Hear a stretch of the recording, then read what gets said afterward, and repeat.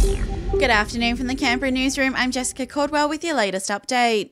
Labor will deliver its budget reply tonight with a healthy policy expected to be front and centre.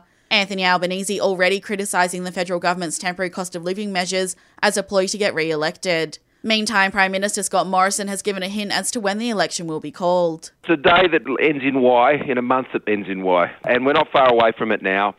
The Prime Minister has renewed messages of support today, saying Australia stands with Ukraine against Russia's aggression. Scott Morrison releasing a statement ahead of the Ukrainian President's address to Aussie Parliament this evening. The PM says Volodymyr Zelensky's resilience and courage is an inspiration, also calling Russia's invasion brutal, illegal and unjustified.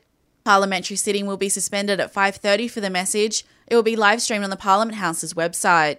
Member for Fenner, Andrew Lee, says climate change will be a big focus in Labor's budget reply speech tonight. He says it won't be a set of short-term promises to get through an election. It'll be a positive message talking about how we want to ensure that we secure Australian jobs, investments in education and childcare, and that we invest in the sources of productivity for the long term. Authorities are warning more communities on the east coast could be impacted by flooding despite the easing of wet weather.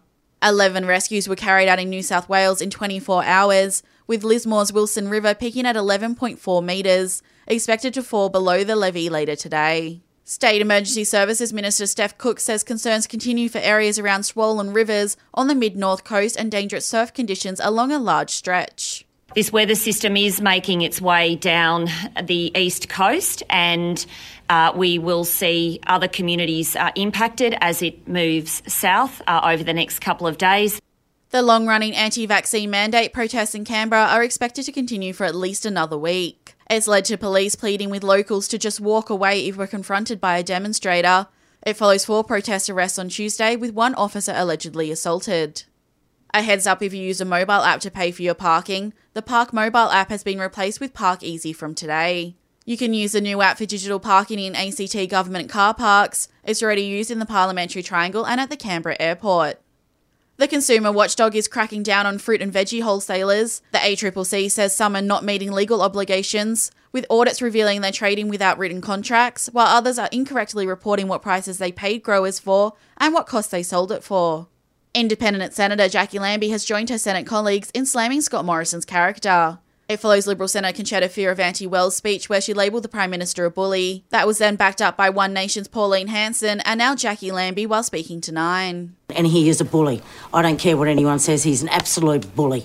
A major discovery by NASA finding the oldest star ever seen by humans. The Hubble telescope has clocked the enormous star, which is 13 billion years old and is thought to be millions of times brighter than the sun. And the Academy has revealed they asked Will Smith to leave the Oscars after slapping Chris Rock, but he refused. We should find out next month what sort of action will be taken against the actor over the incident. The board's met and has given Smith the chance to respond before they make their decision. And that's the latest in news. I'll have another update for you later this afternoon.